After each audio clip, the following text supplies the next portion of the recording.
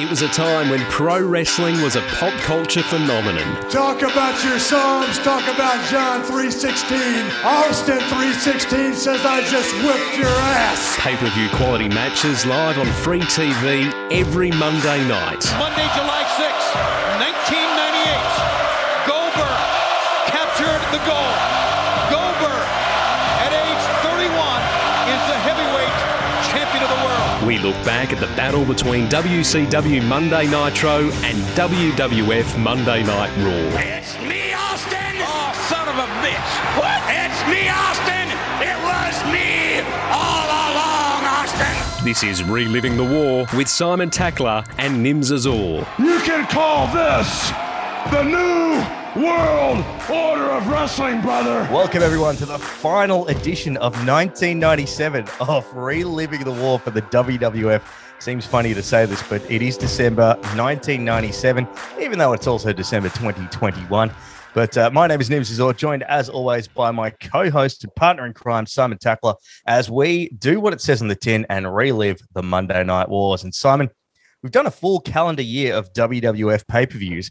We're at D-Generation X in your house, and you've said this throughout the year, but seeing where everyone was at the Royal Rumble 1997, and then when you finally put this pay-per-view on, it's like two completely different companies, isn't it? Oh, absolutely. If we compare this to December 1996, December 1997, this is a totally different show.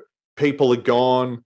You know, people have come in. Everyone's a different character. It's really cool to see.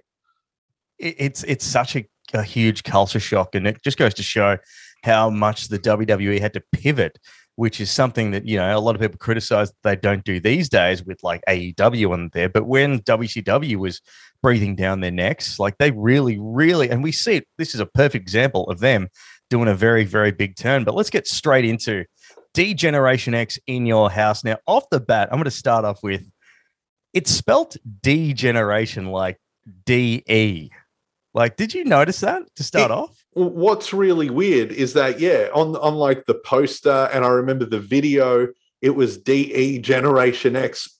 It obviously, like after that, was always D-Generation. Yeah. I think this whole thing was, there were so many different stories as to who created DX, where the idea started. The most recent version I've heard was like, I think on Something to Wrestle With when they covered it, in that the WWE, like creative services or whatever, came up with this as a pay-per-view name first before it was the group's name. Right. Then other people will say, no, it was the New York newspaper writer Phil Mushnick who wrote D-Generation X as a headline to describe how, you know, wrestling was full of degenerates and it was terrible. And then Shawn Michaels took it, or Vince Russo, and they ran with it. It's a whole mess. But yeah, it's interesting to see that it's been spelt different ways. And also the cover of the poster and, you know, the artwork on WWE Network, it's blue. And obviously later on, the signature color would be green. So it all feels like it's almost there, but not. The only thing that's settled, though, is the theme music, because the theme music for this pay-per-view is the DX theme song. So I'd love to know, was it created for the show first or the faction, you know? And there's so many, we go back to that too, because like, so as recently as One Night Only, this faction didn't have a name. And I've also heard the story that, you know, like it was Bret Hart that coined it, because remember he referred to me in a promo as, you're nothing but a pack of degenerates. Yeah. And so this, it'll just be like one of those weird things. But at the same time, remember, the first time that Hulk Hogan mentioned NWO, it's New World Organization. So yeah. But speaking of the NWO, did you find that it's a very NWO style intro to this sort of pay-per-view, but it's almost done better? Yeah, it kind of was. I thought it was a very WCW opening in that it kind of felt like a commercial and it was kind of short, but yeah, similar to the NWO where it was like Shawn Michaels, and then it was another female voice saying, he's so sexy, and like stuff like that. Yeah, it was really good though. It was WWE doing what they do, just out producing the competition.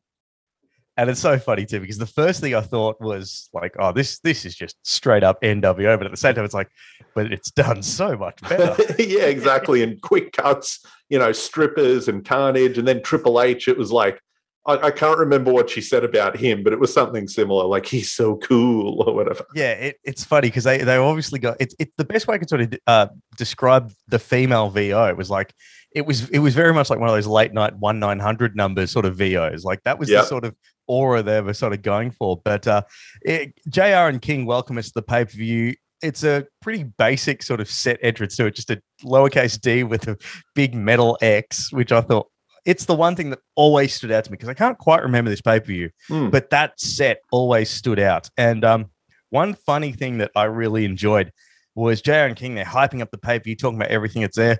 And they mention the return of Jeff Jarrett taking on The Undertaker, which is something that I completely forgot happened. And until that point, I'm like, whoa, this was a thing? I made note of that too. I thought that was really funny that one of the big selling points was the return of Jeff Jarrett, and also a tough man contest between Mark Mero and Butterbean. I was like, yeah, we're into full Attitude Era now if these are the weird things we're expecting on a show.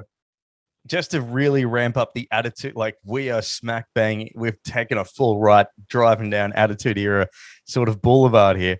We start off with Too Sexy Brian Christopher versus Taka Michinoku. Now, one thing that I noticed, and I don't know if this was on the original, but does Brian Christopher come out to Droz's music? Oh, you're going too inside theme music for me to remember. If this was Droz's music, I couldn't tell you what Droz's music is, but you could be right. I'm going to take your word for it. Because and another thing too that I found interesting was first off, so Brian Christopher is Too Sexy Brian Christopher. But when they show the bracket of the tournament of how everyone got to where they are, and this is the final of the WWF Light Heavyweight Championship, and they're going to crown the winner here.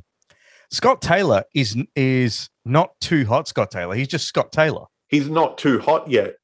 Yeah. He becomes too hot later because I always remembered they feuded before teaming up. It was kind of a Billy Gunn and Road Dogg thing. The only people they could beat were each other, and then they teamed up. Of course. Okay, there you go. That part just completely slipped my mind. I do love, though, for people who maybe just caught on later to what's it called, like Too Cool and everything they would do later on with Rikishi, and they know them as Scotty Too Hottie and Grandmaster Sexay. It's really funny that their names were just Too Hot and what was it? Now I'm confused. So it was Too Hot. It was Too Hot Scott Taylor and Too Sexy Brian Christopher. And yeah, then they were too much. Too much. That's right. See, I'm just too everything, too cool, too much, too hot. But it is funny how they would then just sort of change the names and urban them up. And they had a really weird, sort of tribal music, not tribal music, but Amazonian sort of theme.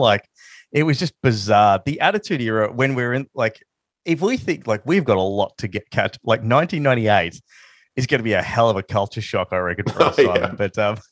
But now, did you think it was a pretty decent pop for Taka Michinoku as well? Yeah, I think we're seeing it. Taka was pretty over with the crowd, not to the levels of Dean Malenko or Rey Mysterio in WCW, but Taka was a cult favorite for fans in the arenas, and I think even for any of us who grew up watching it through that time. We all liked Taka. He was impressive, and we're like, oh, he's really good.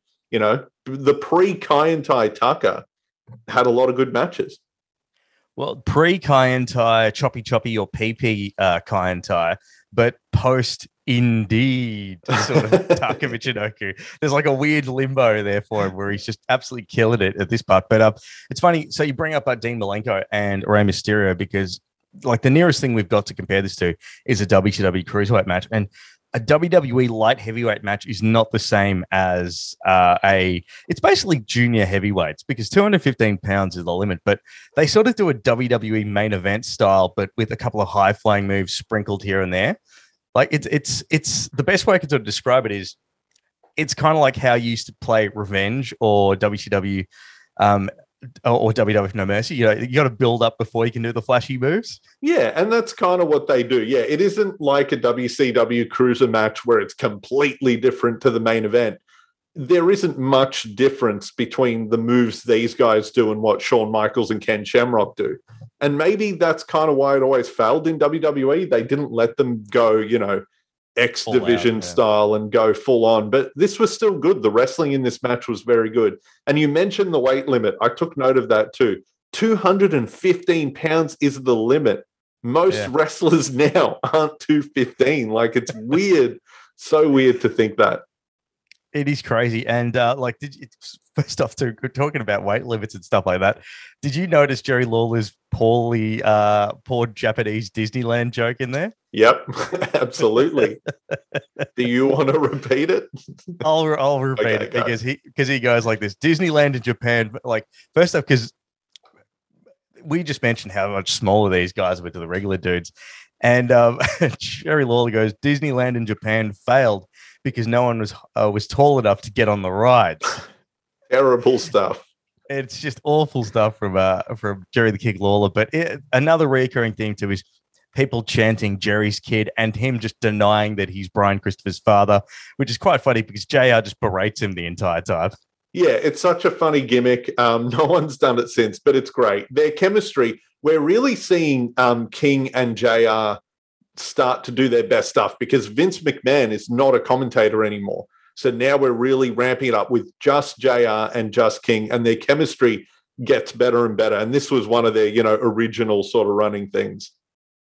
It's a pretty good combo too, and you kind of, when people look fondly back to like Monsoon and Gorilla Monsoon and Bobby the Brain Heenan, this is why they sort of get mentioned in that same sort of combo, because it was the voice for generation. It kind of makes me think that maybe later on people are going to be thinking of Cole and, I don't know, Tom Phillips as the voice of a generation. But, no disrespect to either of those guys, but it's not the same dynamic. Yeah, exactly. One thing that I did find interesting that I just made a note of too is like Brian Christopher is really just here to take Taka Michinoku's offense, isn't he? Yeah, pretty much. Like, he just takes 3 dives to the outside, and it's really good though. I think Brian Christopher, watching him back, he's kind of underrated because as a kid, you would watch these matches and just be amazed at all these, innovative things Tucker was doing. Like, he does springboard dives and moonsaults. It's all great, but you kind of take Brian Christopher for granted because he's really good in this match too. Yeah, he is. And I've just written down here, 1 is Flippy, Tucker, 1 is Power, Brian Christopher, which basically sort of sums it up. But it's a cool little clash of styles. And when Taka Michinoku hits the Michinoku driver and gets the win, the crowd legit loses their mind. There is a legitimate standing ovation for Taka Michinoku winning the WWF Light Heavyweight Championship. Yeah, they were, willing him on through these months. He was the underdog getting screwed by these slightly bigger guys. And, he's had these matches and done moves that no one in WWE has been doing before. And it was really cool. It was the way to end this tournament because, sometimes they'll do a tournament or whatever, and the main person or the good guy will get screwed right at the end to build heat or whatever. This was like, no, here's the happy ending. Tucker wins. That's it. Because Jerry Lawler kind of interfered at one point. He helped Brian Christopher up. They could have easily just said, oh, Lawler, helps his son win. But no, they went for the happy ending. And then the Japanese media got into the ring and took photos of Tucker with the belt. And like some of the officials came out. It was like Briscoe and Patterson and Tony Garea. And it was weird. Up until that point, I forgot that Tony Garea existed, and I just thought, geez, Vince looks bad after Survivor Series. And then it was like, oh, wait, that's not Vince. Yeah. We'll move on to our next match, and we start off with an absolute barn burner. It gets the pay-per-view off and running, and man, oh man, does it hit a handbrake with the next match. It's Los Barricas versus DOA, and oh my stars. First off, it starts off on the most horrible of notes with Los Barricas rapping their theme music incredibly poorly on the way out. I don't know what they were thinking. Obviously, Nation of Domination had 2 rappers in the group. Did they think, oh, yeah, let's get someone else to rap? What about you Puerto Rican guys? None of them can rap. None of them can hold a tune. They were completely out of sync, even with the backing track. I felt so bad for all of them. It looked like a father of a bride trying to work a microphone at a wedding. That's how bad it was. It was just so awful. And so Savio Vega, who is the leader of Los Barricas, he's not part of the match, but he is ringside for the Barricas. And Crush, who is the leader of DOA, isn't part of this match now. He's no longer with the company, but the last thing that happens to him is he gets taken out by Kane on an episode of Monday Night Raw, which is quite fitting because that's also how Bryan Adams lost his job the second time round in the WWF in the Invasion when him and Brian Clark came back as Chronic. Yeah, Kane is his curse. You know, that's who sends him packing. It's really funny, though, because maybe they thought he was going to come back because at one point JR was like, oh, we send our best wishes to Crush, who's injured. Yeah. Like, nah, he's gone. He's out of here. I was reading about it. You know, he quit because of the Montreal screw job. He was one of the guys, along with Rick Rude, who was so outraged and his morals were so high that he had to leave and go to WCW. It's so weird. That's such an odd one because I can't imagine, like, I could sort of see Rick Rude because he's an old school dude, but Crush, like, yeah, I can't see them sort of like, oh, my buddy Brett, how dare he? Meanwhile, Jim Neidhart is still on Raw. Yeah. Well, Owen stayed with WWE, but anyway. Yeah, this is true. So we get to the match, and all I've written down is Miguel's back is hairy. All of Los Barricas look like backyard wrestlers. Look, I didn't realize this, but in the match, JR mentioned that every member of Los Barricas, aside from Savio Vega, like the three in the match, all of them were second-generation wrestlers. I didn't know that. First? It was the first generation. That's the case. They might have been better. And, they somehow convinced Vince McMahon to hire all their sons. And, come on, Vince, give them a shot. And come on. What's the worst that could happen, Vince? Like, I have written down here, I've literally written in capital letters, nothing of note. No. Except for a shave your back chant. Which is funny. That might be the first shave your back chant, of course, before A-Train. I'll be honest, I didn't think anyone got that before A-Train. So there you go. Miguel Perez, the originator of the shave your back chant. Oh, this was just an awful match. Just after you have a great opener like that one, this is just, I don't know. Am I being too harsh on this? Because I just thought there is nothing redeeming about this match at all. I think we're DOA'd out, honestly. Yeah. Like, we've seen them so much in 97. Please stop with all of this. And I know in 98, we're done with all the gang wars. Like, at a certain point, it's the corporation, DX, and, Nation for a little bit, but we get rid of this crap. So with Crush gone, just end it. Well, there's no DOA, Yeah, the faction is DOA. Like, full stop. But look, we'll speed this up because Miguel, he fakes an injury. He plays possum. He sort of comes off the top rope and injures his leg. Then there's a whole bunch of shenanigans. Savio tries to I'll tag him, but the referee's having absolutely none of it. Meanwhile, the dastardly Miguel. And this always takes you back because I love heel justification Jerry the King Lawler because he's like, oh, what a tremendous recovery, all that sort of stuff. As he steals the win. And all I got to say is the crowd is so indifferent. Oh, they don't care. I think they just wanted this to end. There were points in this show where if it was boring, the crowd wouldn't even play along. They were like, no, we're just going to sit here. Like, if it wasn't really good, this crowd was like, nah. So even when, oh no, DOA was screwed, they were like, yeah, we don't care. Move on. Just like, look, we are done. We are done here. But we'll get to our next little segment, and it's Butterbean backstage with Doc Hendricks. Butterbean going to be I didn't realize that Butterbean was this involved in the WWF. Yeah, Butterbean, most famously in a few months, we're going to see him knock out Bart Gunn at WrestleMania 15. But yeah, no, his original little feud was with Marvelous Mark Mero. He was there for a few months. So Butterbean here can't even string a sentence together. Like the little him with Doc Hendricks is just like, look, I don't even want to talk about it. You're like, good steer out of it, mate. Well done. It's almost like they were like, hey, Butterbean. So for people who don't know, Butterbean was a super heavyweight boxer who looked like a giant cartoon character. He was a bald, fat guy, and he was famous for just knocking out like other fat losers because the super like heavyweight division. Yeah, actually, you're right. King Kong Bundy in boxing shorts. Yeah. It was almost like they asked him, hey, do you want to cut a promo? And he was like, oh, yeah, I've always wanted to. And then when the camera was rolling, he was like, oh, I can't do this because he wraps himself up and it's weird. He's like, oh, I can't do this. And Doc Hendricks takes over. It's so awkward. Good on him for having the self-awareness to go, no, I'm a bit too deep here. And just sort of end it. Michael Cole then throws to a little recap package, which is just basically how much of a douche Mark Mero is. And he is in full douchebag mode. So you really know that he's a heel. Yeah, I got to say, heel Mark Mero, I'm really shocked that it didn't work out better for him. I know there was injuries and stuff, but he's pretty entertaining. He's pretty good at this. You watch these little clips of him being sort of, I guess kind of, abusive to Sable, and he yells at her and he's like the asshole husband. He's pretty good at it. He's really good. And all I get to say is like, it's a big old 180 from the Wild Man.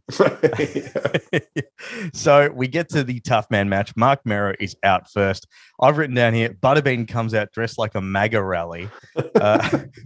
Because everyone is kitted out in like American flags and whatnot. But all I wanted to know, the first note that I've written down is, what is the early Attitude Era obsession with putting boxing on these cards? I know. I actually wrote, these fights are never good because we see this, we see the one with Bart Gunn, and in between this, we of course see Brawl for All. It's like, we don't want this. If I went to watch a wrestling show, I don't want to see boxing, Yeah.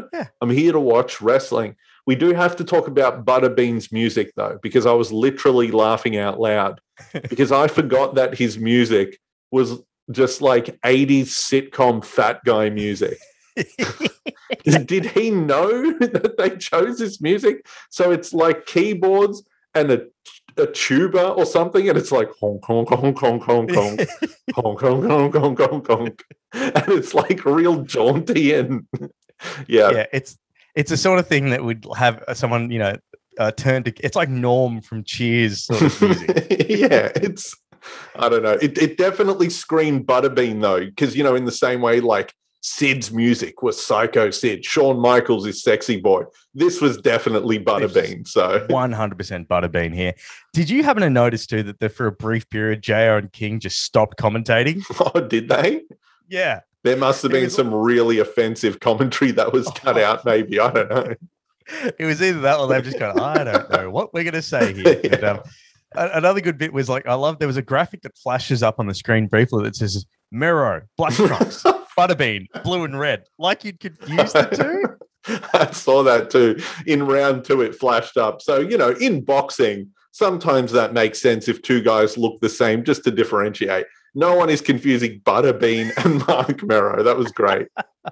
But this was, what was it? 3 rounds or 5 rounds? It was just no need for it though.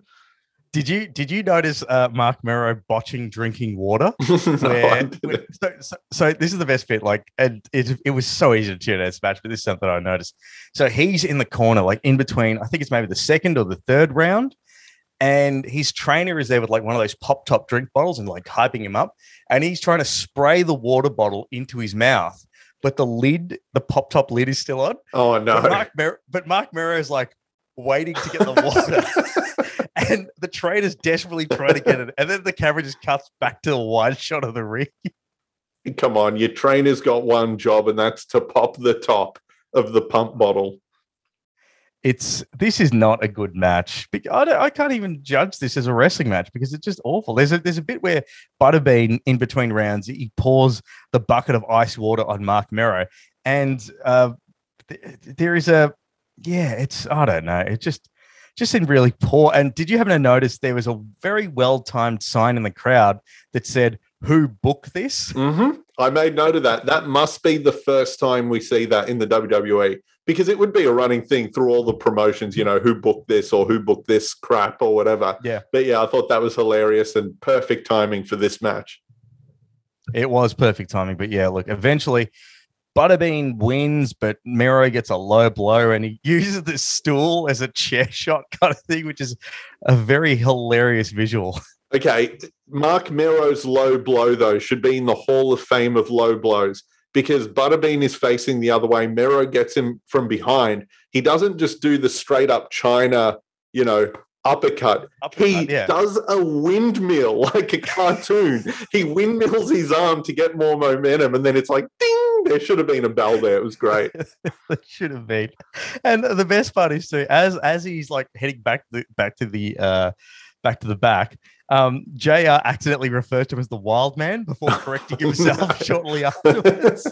Vince was like, he's not the Wild Man. The Wild Man was a great upstanding man with his lovely wife. There was a sign in the crowd, though. Remember all the WCW, what do they call it? Is it an anagram? Where it's like a word. Oh, yeah. So it'd be like wheelchair wrestling, WCW, or things like that. Yeah. It's not an anagram. It's something else, and I've stuffed that up. Whatever anyway, it is, yeah. Isn't it? I don't know. Some English nerds can get angry at us. But anyway, exactly. The sign said WCW, and it said, we can't wrestle. And I was like, I don't remember that. It's so simple, but it was... I don't remember that either. Yeah, we can't wrestle, WCW. Also, I'm pretty sure that's an anagram. That's an anagram, isn't it? I don't know. I'm really confused. Pretty sure. I'm pretty sure that's an anagram. Yeah, because I always remember it was like... Yeah, because I never saw the We Can't Wrestle one. No, an anagram is when you like a word that means another word when you rearrange its letters. Oh, right. Okay. I don't want to commit to saying that and we're wrong. But anyway, all right. We know what we're talking about. Yeah, exactly. But yeah, going back to what what it was going to say, the one that used to always stand out was like WCW was wheelchair wrestling because it had old guys. And Jerry Lawler had ECW as extremely crappy wrestling. Yeah, they were the two big ones, and they stuck. They would hammer those all the time. But we've mentioned so many times where age is such a weird thing because we called them wheelchair wrestling, and it was guys in their late 30s and early 40s. So many guys now are like 40 and main eventing. Not only that, like guys like Randy Orton have like headed towards the wrong end of 40 too, which is Randy Orton is older than Scott Hall and Kevin Nash in the NWO, and you would not call him an old man. Crazy, absolutely crazy stuff there. We then get to a little weird segment with the artist formerly known as Goldust, and this is a gimmick that I completely forgot happened until then. He comes out and reads some weird Dr. Seuss style poetry, and all I've written is awful segment, and 1997 was very odd. Look, you know what's weird? We've both mentioned we didn't really remember much of this pay-per-view. When they came out and Goldust started the Green Eggs and Ham reading, this came all back to me. Like, I remembered this. This was annoying as a kid, and it was annoying now. But basically, Goldust in the weirdest outfit, and Luna's got him on a leash. Goldust does voices, and he basically reads all of Green Eggs and Ham. And it is... Look, it gets bizarre. heat from the crowd. It's bizarre, but yeah, not the best time in the career of Dustin Rhodes. No, and the one last one before we move on to the next bit, the bit that so I also had a little moment of like, oh, that's right, I remember this bit, but it wasn't.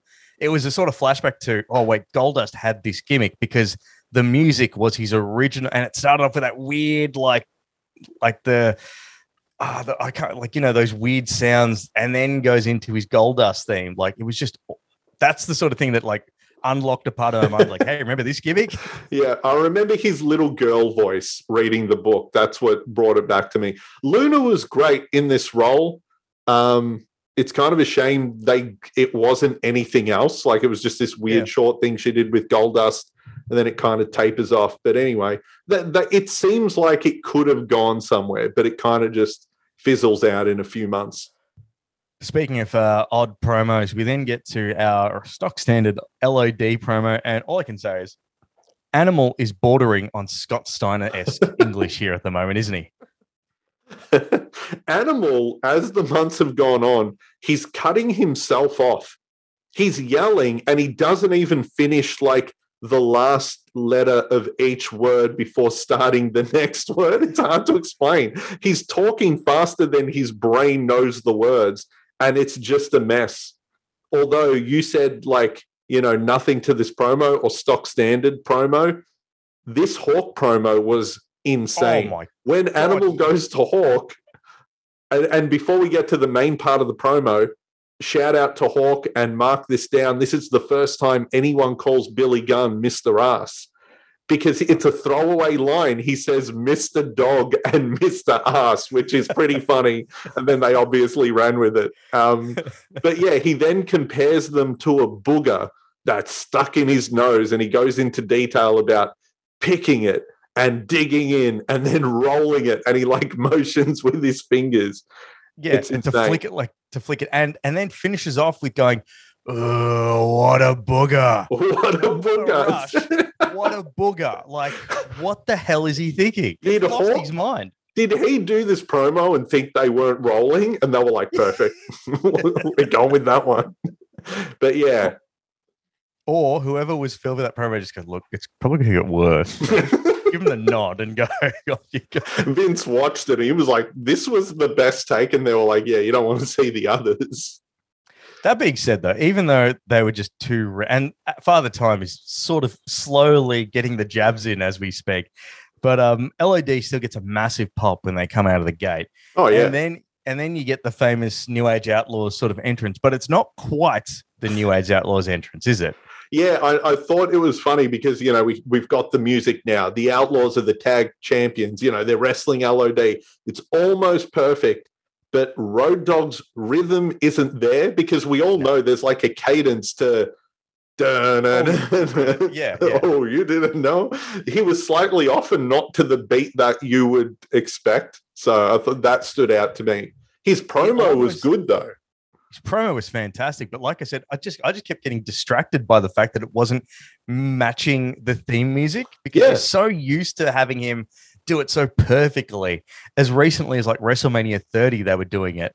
And this one is just because it's still obviously early days, but essentially they refer to LOD as dinosaurs. He comes out saying, "Welcome to Jurassic Park."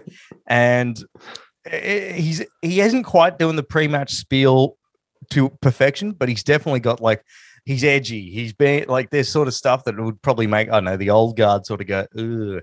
And the best thing that I could sort of describe it is it's a great correlation between what an old school pre-match promo was and what a new school pre-match promo was. Yeah, actually, that's true. Great contrast going from LOD, who have their LOD style, to Road Dogg, who was absolutely an innovator and one of the standout talkers through his whole run in the Attitude Era. One of the best ever, you know, of that style of promo.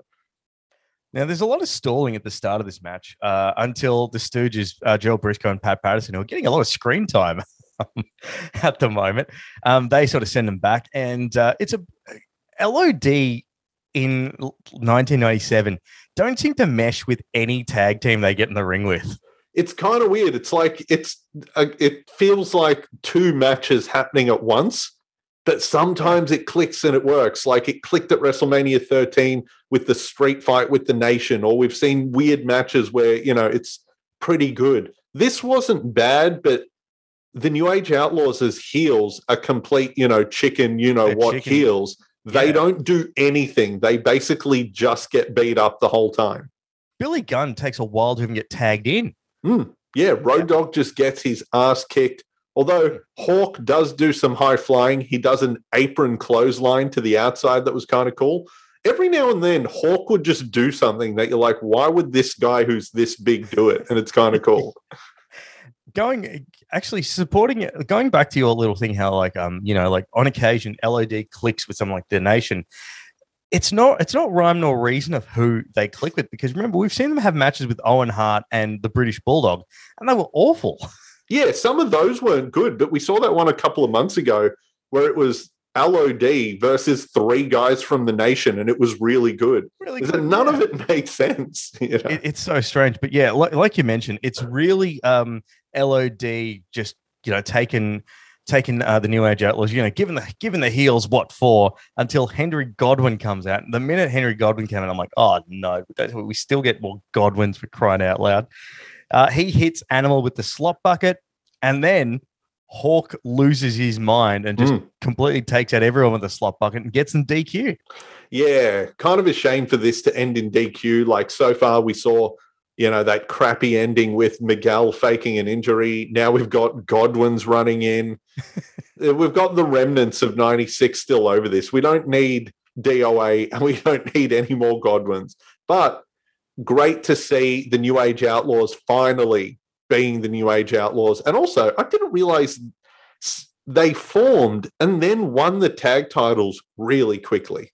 It always seemed to me like this was, post WrestleMania 18 that they sort of won the tag titles, like after their, Battle of Cactus Jack and Chainsaw Charlie. Like I always thought it was 98 where they sort of hit their stride. I didn't realize it was that early too. So we talked about how the clash of styles between like an LOD promo and a New Age Outlaws promo. We see that even more so in the next match with Sergeant Slaughter. Basically, what is he doing here? Is he declaring war on Triple H? I think he was, because he said it a few times. We see this promo, in the lead up to their boot camp match where he kept saying, "This will be your day of infamy, Triple H." And then Michael Cole did the voiceover for this video where they're like, after nearly a decade, Sergeant Slaughter is bringing back the Cobra Clutch. And we see old footage and when a general goes to war, he has to have a battle plan. And they had photos of like Winston Churchill and Theodore Roosevelt and like JFK. And they were like, and Sergeant Slaughter. And like missiles being shot and all of this sort of stuff. It was just bizarre, mixed with like 70s wrestling highlights. It was the most weird promo. I can't do it with Sergeant Slaughter anymore. When I found out a couple of years ago that he was never in the military, it's honestly completely ruined him. And I know like The Undertaker isn't a zombie and whatever, but for some reason, Sergeant Slaughter not really being in the army has just, I don't know, just gross, because he would always act like he really was. The man had G.I. Joe lines as well. Like he was part of like the G.I. Joe universe as well, based on his military background. Exactly. So you want to talk about stolen valor, like Sergeant Slaughter. Imagine they got him on charges for impersonating a military man. But then again, it's like Hulk Hogan. Remember when he had the Gorka case? He was like, no, in the video, Terry Bollea has that penis size. He's like, not Hulk Hogan. Like Hulk Hogan. Hulk Hogan's much different to Terry Bollea. The same thing with Slaughter. He was like, no, I never said, whatever his real name is. Sergeant Slaughter was a military man. The Triple H promo is pretty good too. I thought it was here's a fun one too. That old school H cubed shirt, H to the power of 3. Like I forgot how cool that was. It's cool, and it was all over like early Attitude Era. He kept it as his branding, even like as Face DX. That would be on his tights when he had the long tights. It was a cool logo, and this was the first real Triple H promo we've seen on a pay-per-view where he is Triple H, no accent at all, not acting rich, just talking about his penis for a couple of minutes. Like this is Triple H.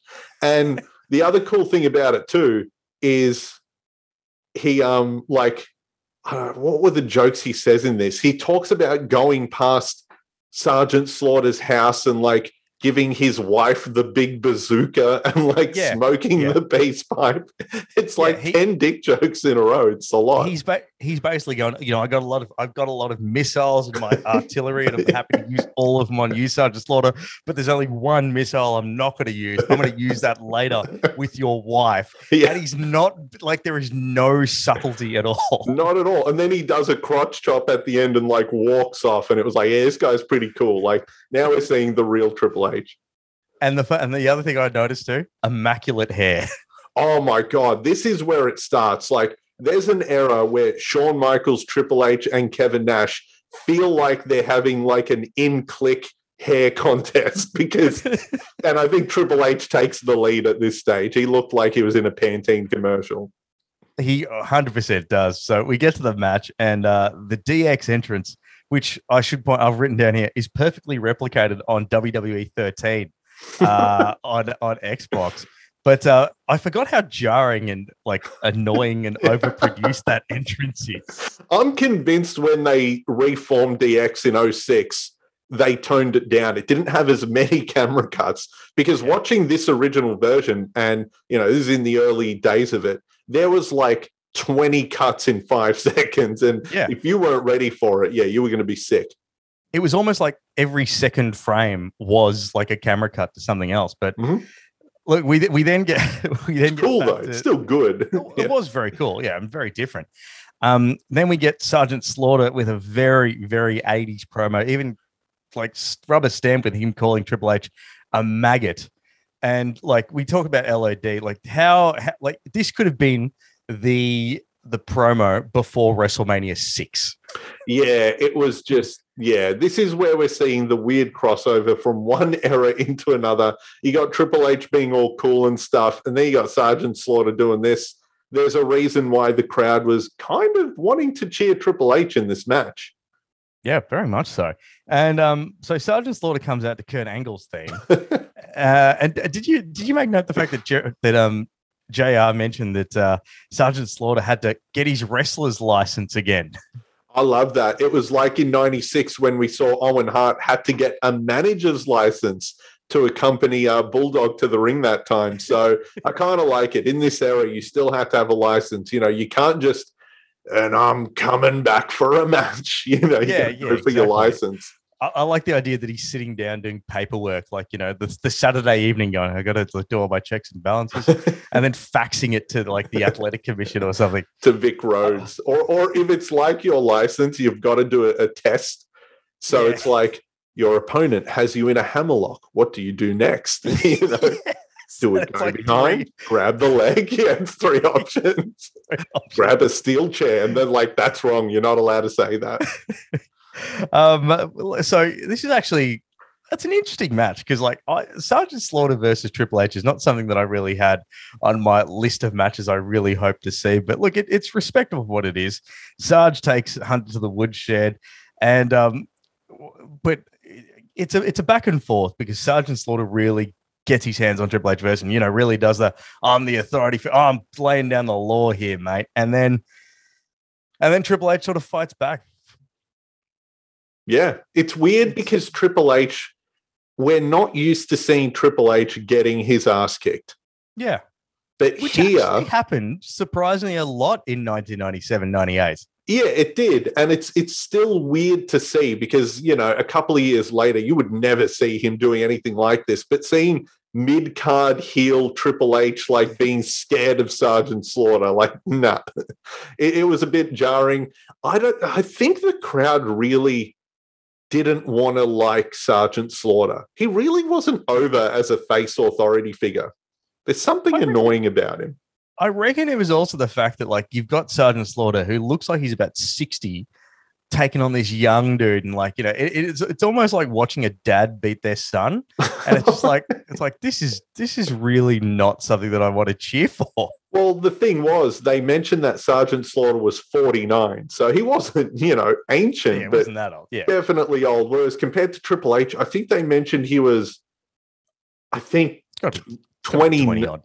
something. They said they were 20 years apart. So Triple H was in his late 20s, you know. Yeah. So the whole thing about this match is Sergeant Slaughter is going to once you put that Cobra Clutch in, that's it for Triple H. But Triple H does take control, and he sort of uses his little dastardly heel moves and gets the upper hand a little bit later on. Yeah, I think this match kicks into gear once China starts interfering, because we've mentioned Triple H and China had amazing chemistry when it came to cheating and doing all the old school heel stuff. The biggest pop of the match, like once it got going, was China interfering and knocking out the ref. The crowd loved that. They wanted to see more of this. And then in a nice twist, I didn't see it coming either, she then goes to grab Sarge and he throws powder in her face, which I thought that was cool. Like he was ready. Yeah, it does a full like Mr. Fuji WrestleMania 9 style thing. And it's very, very cool. He then puts the Cobra Clutch on Triple H.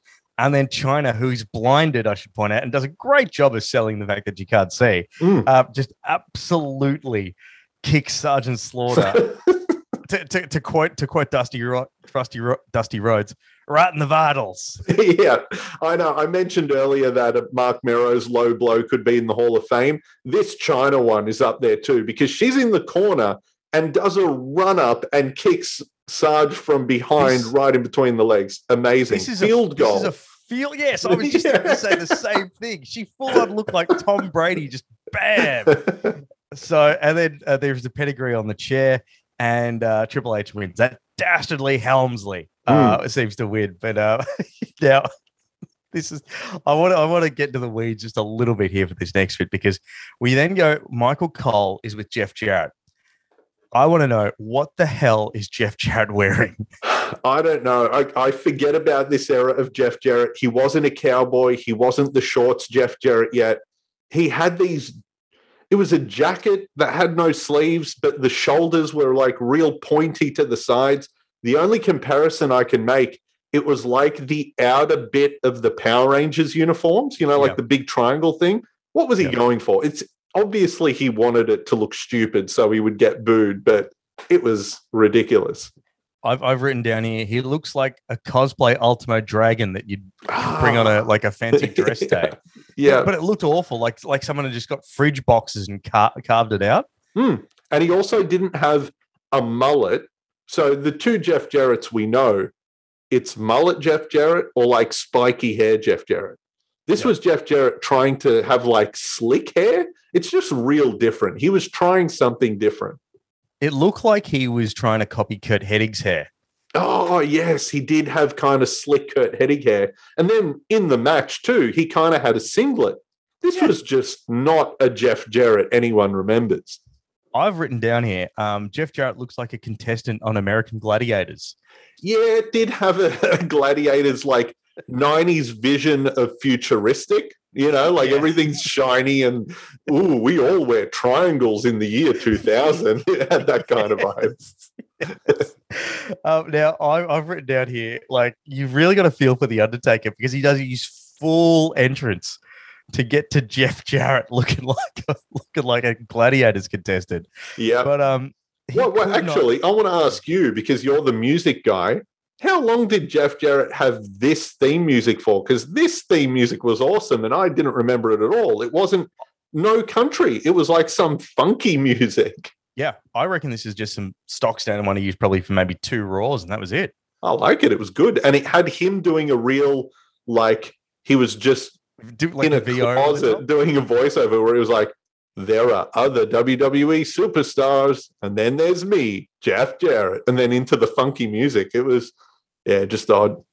It was almost like, I don't know if you're a fan of the original Office with Ricky Gervais, but it's the sort of thing that David Brent would do. Just record his own voiceover. Yeah, and play it out on his way out there. But I've written down here, this match couldn't be like Jobber versus Star match if it tried. It looks like an episode of 1993 Raw. Yeah, Undertaker's gone from one of the biggest and best matches of all time, Hell in a Cell. He took Survivor Series off. He's back for DX in your house, and he's beating up Jeff Jarrett. And that's it. It's not a match. Jeff Jarrett gets no offense in. Yeah. They also keep saying it's Jeff Jarrett's WWF debut. Now, at this point in time, he's a former Intercontinental Champion. No. Did they say that? Were they really doing that, pretending he was never there? They kept saying this is his WWF debut. Michael Cole says it beforehand, and during the match, they keep saying it's his WWF debut.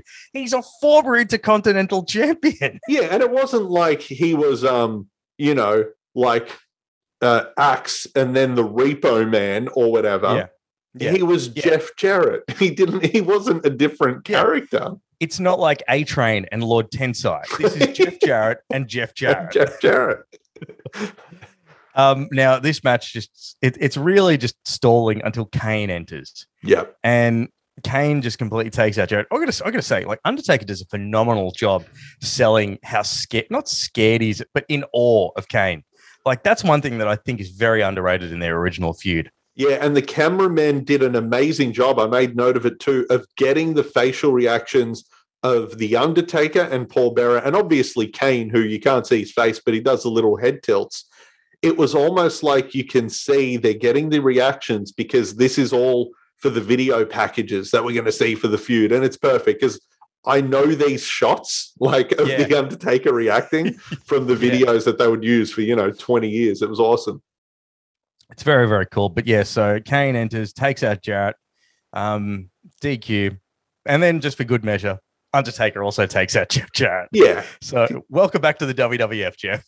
Kind of weird because the story goes, Jeff Jarrett came back to the WWE. He was allowed to cut a promo on Raw and he stepped the line. He went into business for himself and mentioned that Austin is immoral for, quoting the Bible and he's going to kick his ass. And supposedly Austin was like, not having none of that. I'm not never wrestling this guy. Oh, it's such a like Jeff Jarrett's such like you could spend and there is an entire podcast discussing Jeff Jarrett. Listen to My World if you haven't had a chance, or our interview. Actually, it's funny too because when Simon and I actually spoke to Jeff Jarrett, seemed like a great bloke. Oh, seems like a great guy, and that's got to be part of it because he's virtually untouchable. He's had a career forever, and he just goes from promotion to promotion. He's done things that you would think, cool, he's going to be blackballed forever, and he's like, nah, he just comes back and, just chugs along. The guy was in the Bullet Club. Been in the Bullet Club, in the NWO, in, Immortal and whatever else. He's just in everything. It's just so strange, and no doubt is sitting on Global Force Gold. But we get to our next little segment, which is Mark Henry in the crowd. Now, Mark Henry's still a babyface here, but he's oddly sort of is this the kind of tease towards him joining the Nation? I thought it was foreshadowing because he was injured here, about to come back, and Michael Cole is sitting with Mark Henry in the stands. And he mentioned that Mark Henry is with the executives from Milton Bradley because, of course, Milton Bradley's Karate Fighters was the pay-per-view sponsor for so many shows. And then he asked Mark Henry, like, oh, who are you hanging out with? And Mark Henry goes into detail about executive names, and you're like, no one knows who they are. Yeah. So Michael Cole has to steer him back, and he's like, yeah, whatever. Who's going to win, The Rock or Stone Cold? And Mark Henry says, oh, Stone Cold for sure. He's my man. I thought it was foreshadowing because when Mark Henry returns, he joins the Nation. He joins the Nation, yeah. And in fact, I must have got my timeline mixed up because I thought this is when he does return. But he's still a babyface here. And we get a really, really cool package of Austin versus Rock. And we're in real Attitude Era mode here. Very, very cool. Oh, my God. This video was so damn good. So much to break down, too, because this is the first Austin versus Rock match on pay-per-view. Yep. It's their first feud. And you almost forget, like, of course, we know their first world title feud at WrestleMania 15. But God damn, this part of the feud had them brawling, in the river with the Intercontinental title. So cool. That was the first time they did that. Austin was planning on stunning every member of the Nation. We saw that in the video. The Rock stole the IC title as well on Raw and claimed to be the real champion because Austin, didn't want it and whatever. It was an amazing short feud. And I think they captured lightning in a bottle, and they must have thought there's something here with these guys because it's instant chemistry. And one of my all-time favorite parts of any of their feuds is Austin cuts a promo on an episode of Raw. And he's like, you better watch your back, Rock, because when the beeper says, 316, I'm coming for you. It almost sounds like just a dumb, cool throwaway line in a promo. Later on in the show, The Rock's looking up at the Titantron and he gets a beep on his beeper and he looks at it, does the bug-eyed expression, thinking, oh my God, it says 316. Austin's behind him. The crowd goes crazy and they brawl. And one of those, it could only happen in the Attitude Era things. Going back to that, there are so many good moments too. Like we talk about the river bit. The bit that I always remember is when Austin gets thrown into the river, how Rock keeps calling him a piece of trash. A piece of trash. Like the smack talk between the both of them is just so good. And you're right. We also see Austin drive a truck into the arena for the first time on Raw in the build-up to this. This is where it all starts. It is literally like, and it's so funny because when you watch, and this is the first video package that they sort of, and the first feud, like you mentioned, but it feels so like at home. It's just like, this is perfectly made. It's just everything about Rock and Austin. And you're right. There is nothing, you talk about Brett and HBK. You could talk about, I don't know, Edge and Cena. You could talk about whatever other rivalry. There's just something about Rock versus Austin that was just absolutely perfect all the time because they got so much mileage out of it. Yeah, it's just perfect. And also, the other crazy thing is, this is The Rock calling himself The Rock for the first time. Like, just the timing of it all, for them to cross paths at this time, it's just perfect. You watch this and you're like, okay, you can see why this becomes the main event a year later at WrestleMania. It's, amazing. We get Doc Hendricks talking to The Rock, and the Rocky's promos have stepped up another notch. It's fantastic. Yeah, it's a short one, but it's his best one on pay-per-view so far. He even calls himself the People's Champ and the greatest damn Intercontinental Champion of all time. I like that he just subtly pulls up Doc Hendricks for not calling him The Rock, because he calls him Rocky Maivia. And then when it's his turn to talk, he's like, it's actually The Rock or whatever. It's, really good. Very cool. And we get to the match. There is a Rocky sucks chant that greets him when he comes out. Austin comes out in the pickup truck. And the fun thing that I noticed, did you notice that The Rock is wearing the same attire that he has in WWF Warzone, the video game? Oh, I was thinking that for a lot of attires in this show. We'll get to it in the main event as well. But this brought back all the Warzone memories, because, The Rock, it just says The Rock in like pink on his tights. It's kind of cool, but that is the Warzone outfit. So from the first encounter, like, this feels absolutely right. From the beating in the corner, D'Lo gets completely thrown over the top rope, smashes the windscreen of the glass with his foot, but it's still a cool visual. Oh yeah. Before getting a stunner on top of the pickup truck. It is just so cool. And one thing that really stood out, especially after watching all of 1997, very different Austin to the one that we knew at pre-SummerSlam, WrestleMania. Like, his style has completely changed. Yeah, well, a year prior and change at Survivor Series 96, he had one of the best straight-up wrestling matches with Bret Hart. Here, he can't take any bumps on his neck. It's just a straight-up brawl, but it also works. It is totally different. This match, though, the crowd from start to finish, entrance to ending, just crazy the whole time, whether it's Austin chants, 316 chants, Rocky sucks chants. It's just energetic. I don't care what your rating scale is. This is a 5-star segment because it is just chaos and excitement the whole time. The cool part too, there's a moment where it must be the first time, obviously, on a pay-per-view, that Austin and Rock do their, like 1-2 punches where they punch each other. No one does that better than them two. It's the perfect version of it. Like, their chemistry is perfect. As you said, like, there's also a people's elbow that's done, but it's a very pedestrian people's elbow. And he keeps the pad on too. It wasn't all there yet. We're at like 95% Rock here. It's so close. And now, like, I've written down the same thing. Crowd is absolutely hot from entire match, from start to finish. Short but sweet, but this is match of the night as far as I'm concerned. Yeah, 100%. Everything is fun, whether it's, D'Lo getting stunned on the car, Kama going to hit Austin with the chair, but Austin moves and he smashes Farouk, and just everyone is involved because they're all doing their best to, not let Austin really do much, but do what he can, and it's perfect. It's so good. It kind of ends in a little kind of a weird thing, because Austin stuns the referee by accident, which is one of those things. It's one thing to switch in music the ref by accident, but to hit a stunner because you thought the ref was The Rock, it was kind of weird, but entertaining still. I do love how JR's like, he thought it was Rocky. He thought that was Rocky Marvin. And then really a nice twist too. The Rock pulls out brass knuckles. He doesn't even get to use them because Austin knows it's coming and just stuns him and wins. It's a really, really fun ending. Very, very cool match. Definitely match of the night. And you can sort of tell from the minute they locked up, everything just worked. It was on all cylinders. And you said it pretty much. You summed it up right there, Simon. There was a reason why this was the main event at WrestleMania, little over a year later. But we get to the main event. There's a hype video for Ken Shamrock. Interesting that they really paint Ken Shamrock as a legitimate title contender here.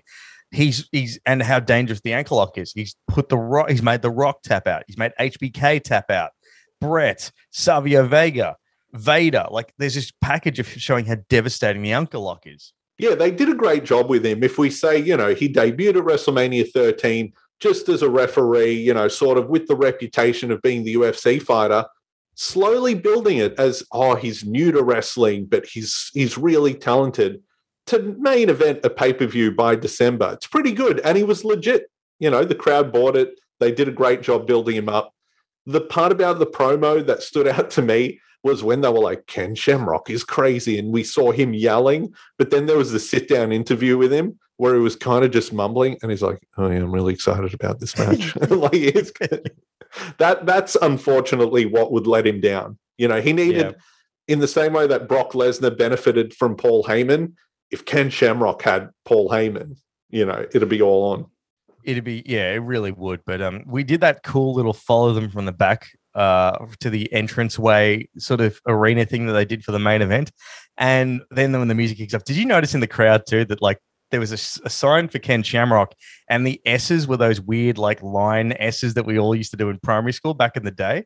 Oh, the cool S, like the block S. Yes. Yeah. That kid did it, you know, in like detention or something. Really, really cool stuff there. And now here's the other one. So we talked about Triple H's promo being full of like dick jokes and penis jokes. How juvenile was HBK's promo? And it's just basically hostile towards JR the entire time. Because JR says something like, oh, you're being real disrespectful. And Shawn Michaels is like, I'm never disrespectful, you fat tub of goo. It's just, And then the line that got me, like, fat tub of goo is like, whatever, that's just childish. But he then calls him Girth Brooks. Yeah, it's pretty good. So good. You know, it feels like JR's feelings are really hurt. That's what makes it funnier too. We get into the match. Here's another one. We got to throw this out there. Shawn also in his WWF Warzone gear. Yep. One of my all-time favorite outfits, though, the black and green DX outfit that Shawn Michaels had was so sick. And yeah, seeing it in Warzone was amazing. And it's funny too how he never really went back that look ever again. Yeah, that's true. But I like the there was only a couple of like custom DX outfits that he wore, and they were all good. It was only for 3 months. Yeah, before because at WrestleMania 8, at WrestleMania 14, he's got the famous red tights that are also in WrestleMania 2000. But yeah, look, we get to it's actually a really good showing from Ken Shamrock.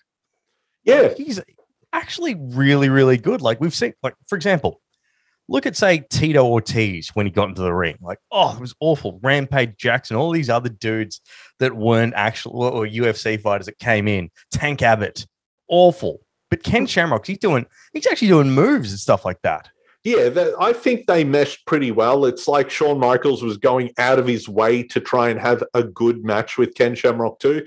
There were times you could clearly see and hear Shawn Michaels like calling the spots, but it doesn't matter. He did what he had to do, and he gave Ken Shamrock all of the classic heel Shawn Michaels spots where he'd like get kicked and bounce off the turnbuckle and land crotch first on the ropes and get pushed and do 2 flips backwards down the aisle. Like he did everything to make Shamrock look like a monster, which is kind of funny because I never realized it because I haven't seen this match forever. But Shawn Michaels is kind of bigger than Ken Shamrock, but yeah, he's still obviously Shamrock's a monster. So Shawn sells that for him. And yeah, 2 super athletic guys having a pretty good match. You know, it's a good match. That's it. I've actually written, I wrote down here, Shamrock is very believable as a challenger here. Like if he put, like you honestly thought, you know, if you didn't know backstage stuff and all that sort of stuff, but in 1997, I'd actually sort of go, yeah, this would probably, he could be the champion. Yeah, when you hear the rumors that, you know, Brett considered, oh, what if we put the belt on Shamrock instead of Shawn? Shamrock looked like a main eventer. If he was mixing it up with Brett, Shawn, and Austin, if that was your main event scene and Vader and all these guys, yeah, it works. He fits with them. Another thing, too, that I really popped me was when Shamrock does the meeting of the mind. So Triple H and HBK are outside, and Shamrock does that thing that, like, from the original Teenage Mutant Ninja Turtles movie where he smacks their heads together. Yeah. There is a line from JR that is fantastic because he's like, Helmsley's nose would have gone through HBK's skull. That's JR getting revenge for all their childish jokes. The best part is like JR is peak smartass. We're talking about DX because there's a line there too where where King asks him, "Hey JR, why don't you call ABC and see if they want to check in on the world's most dangerous man?" Yeah. And JR responds with, "I'd love to, King, but I'm currently busy right now." Yeah, this is a surprisingly good match. It slows down in the middle, which turns into rest hold city. But yeah, I thought it was a really look at it this way.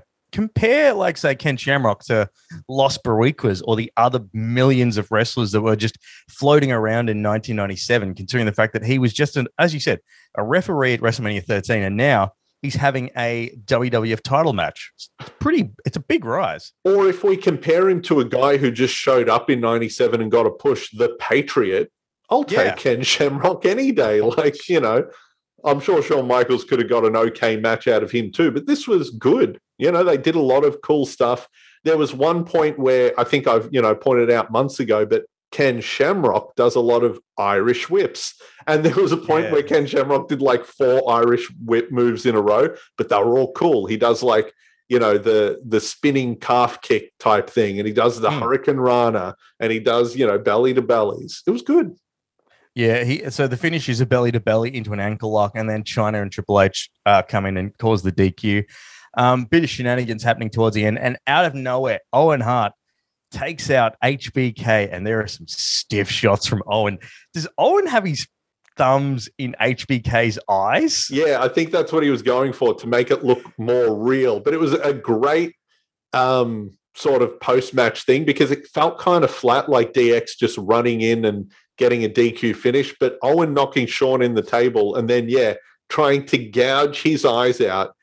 It was good. And the crowd, when they realized it was Owen, they started an Owen chant, and, it felt like the start of something. But yeah, it's a real shame this kind of goes nowhere.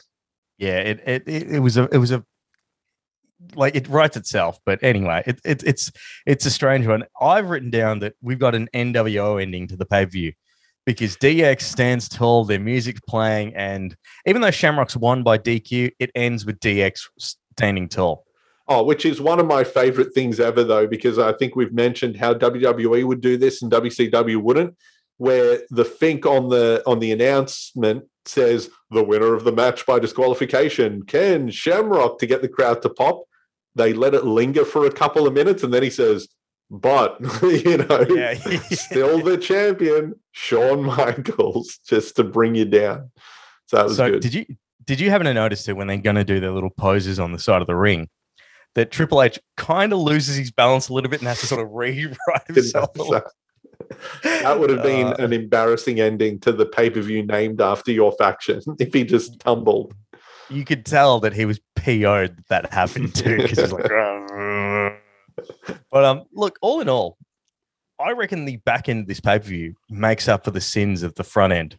And there's not even that much. Like, it starts off with Taka Michinoku with an absolute barn burner. Completely forgettable next couple of matches. And then Rock Austin saves it, and Triple H. And you could argue that the boot camp match. Yeah, the boot camp match was kind of good too. Yeah, it's kind of a weird curiosity to watch it. Like, boot camp match with Slaughter and Triple H. It's entertaining. It's not great, but it's kind of cool. Like, just this weird footnote in time that match even happened. But I think you're right. The back end of this pay-per-view was a look into the future of what wrestling would look like. The energetic kind of athletic main event, but also just that crazy ass brawl with Rock and Austin. Those two matches, which really all up, that's about an hour of the show. That is a solid hour of WWE, late 90s wrestling. Pretty damn good. Pretty good. So as we put a bow on this one, that wraps up 1997 for the WWF. We'll get into the final WCW pay-per-view. We'll get our buddy Owen to jump on board as we check out Starrcade 1997. But final thoughts about, I guess we'll go WWF as a whole in 1997. When you think about it, we didn't really have any bad pay-per-views, did we? Nothing was awful, but it definitely stepped up another level once we hit July.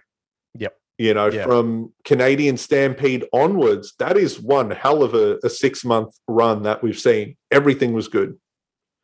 Did you find it interesting that, like, I didn't once miss Bret Hart at all? For this last... on this show. Yeah. On this show. Like, he doesn't exist anymore. You don't even notice that he's not a part of anything. Like, when you think about it, we've literally had 11 pay-per-views with Bret Hart as, at some point in time, a major part of that company. And this is the first pay-per-view where he's not there. And you don't even care. Like, it's a nothing. Because, as you said, you're building towards the future. Aside from Owen coming out at the end, there's no real link to the Hart Foundation at all. And they've moved on, and it really doesn't matter. It never matters again, unfortunately, for Bret. Yeah. It's interesting. If we were saying who is the MVP of the first 6 months of 97, you could even argue that it's Bret.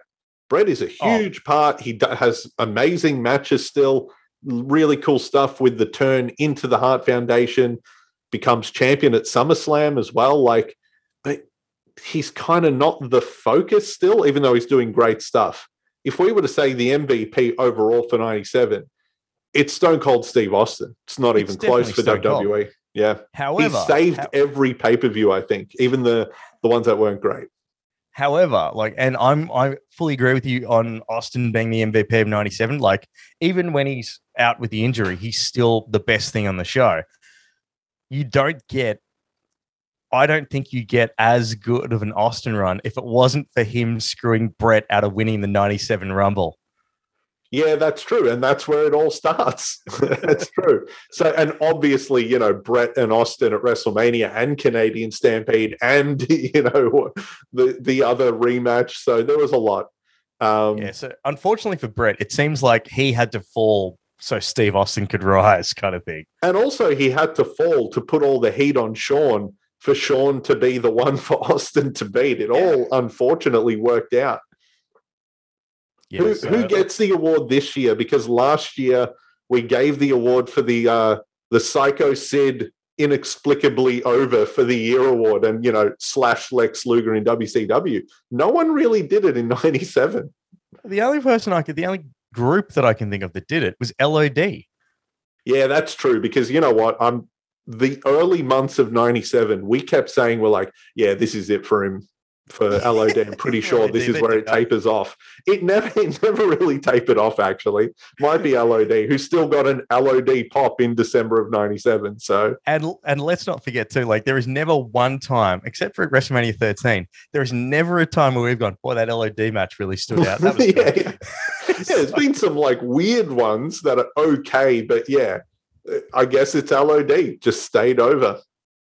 And LOD get it by default. Yeah, they basically got it because no one else came close. Oh, it's such a strange year. But when you think about it, it's such a really, really odd year for the WWF. I mean, we said this numerous times, but 1997 Royal Rumble starts and Degeneration in Your House, two completely different companies. Yeah, absolutely. Everything, the presentation, even the tagline for this show was "Attitude is everything." We're moving into something completely different now. It's not the same product. Gone is the flashy logo and the cheesy intro. It's totally different. What about, as we wrap it up for the WWE and relive the war for them in 97, what was the pay-per-view of the year? Hands down, Canadian Stampede. Yeah. Top to bottom, because it's a short card, it's the last of the 2 hour In Your Houses. So it's kind of concentrated into great stuff all the time. Except for is that the one with the minis? The minis are at Canadian Stampede, aren't they? No, they're not. No, Canadian Stampede just was the big match at the end, Vader and The Undertaker, which was shockingly good. Yeah.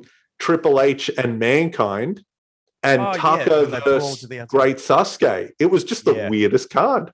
Yeah. It was what's the one with the minis? Because I remember just thinking that's the worst thing I've ever seen. Oh, Bad Blood, when they had to bring them out. Yeah, I think you're right there. Yeah. But yeah, Canadian Stampede, purely because everything works perfectly for it. You got a hot crowd, matches that actually have meaning, every single one of them. There's no filler, and it's nicely packaged in 2 hours. Yeah, it's perfect. The perfect little version of the best of WWE for 97. If we're going match of the year, it's weird because we've watched it all back and it's the same two matches that I would debate any other time, even just off the top of my head. Is it Bret Hart and Austin at WrestleMania 13 or is it Hell in a Cell? To me, it's one or the other, but I can't separate them. To me, it's Hell in a Cell because it's such a perfect storyline. Austin, and also because Austin versus, I feel like don't get me wrong, WrestleMania 13 is a fantastic match, but we saw a really good Austin Bret Hart match at Survivor Series 96. This one is just a great match because it's got all those ramifications of like Austin finally become a mega star.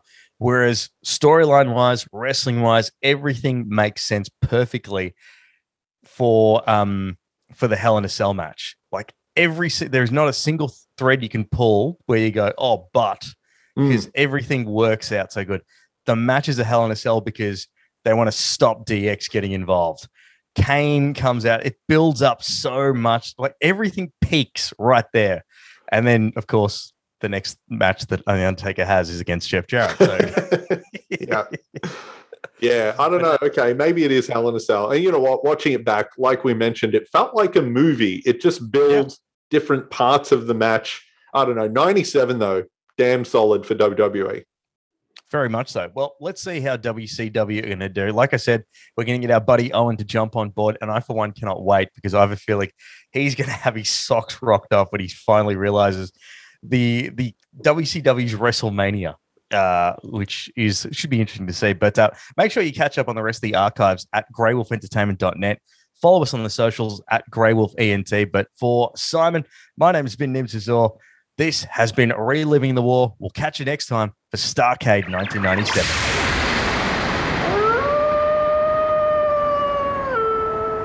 This has been another presentation from the Grey Wolf Entertainment Network, greywolfentertainment.net.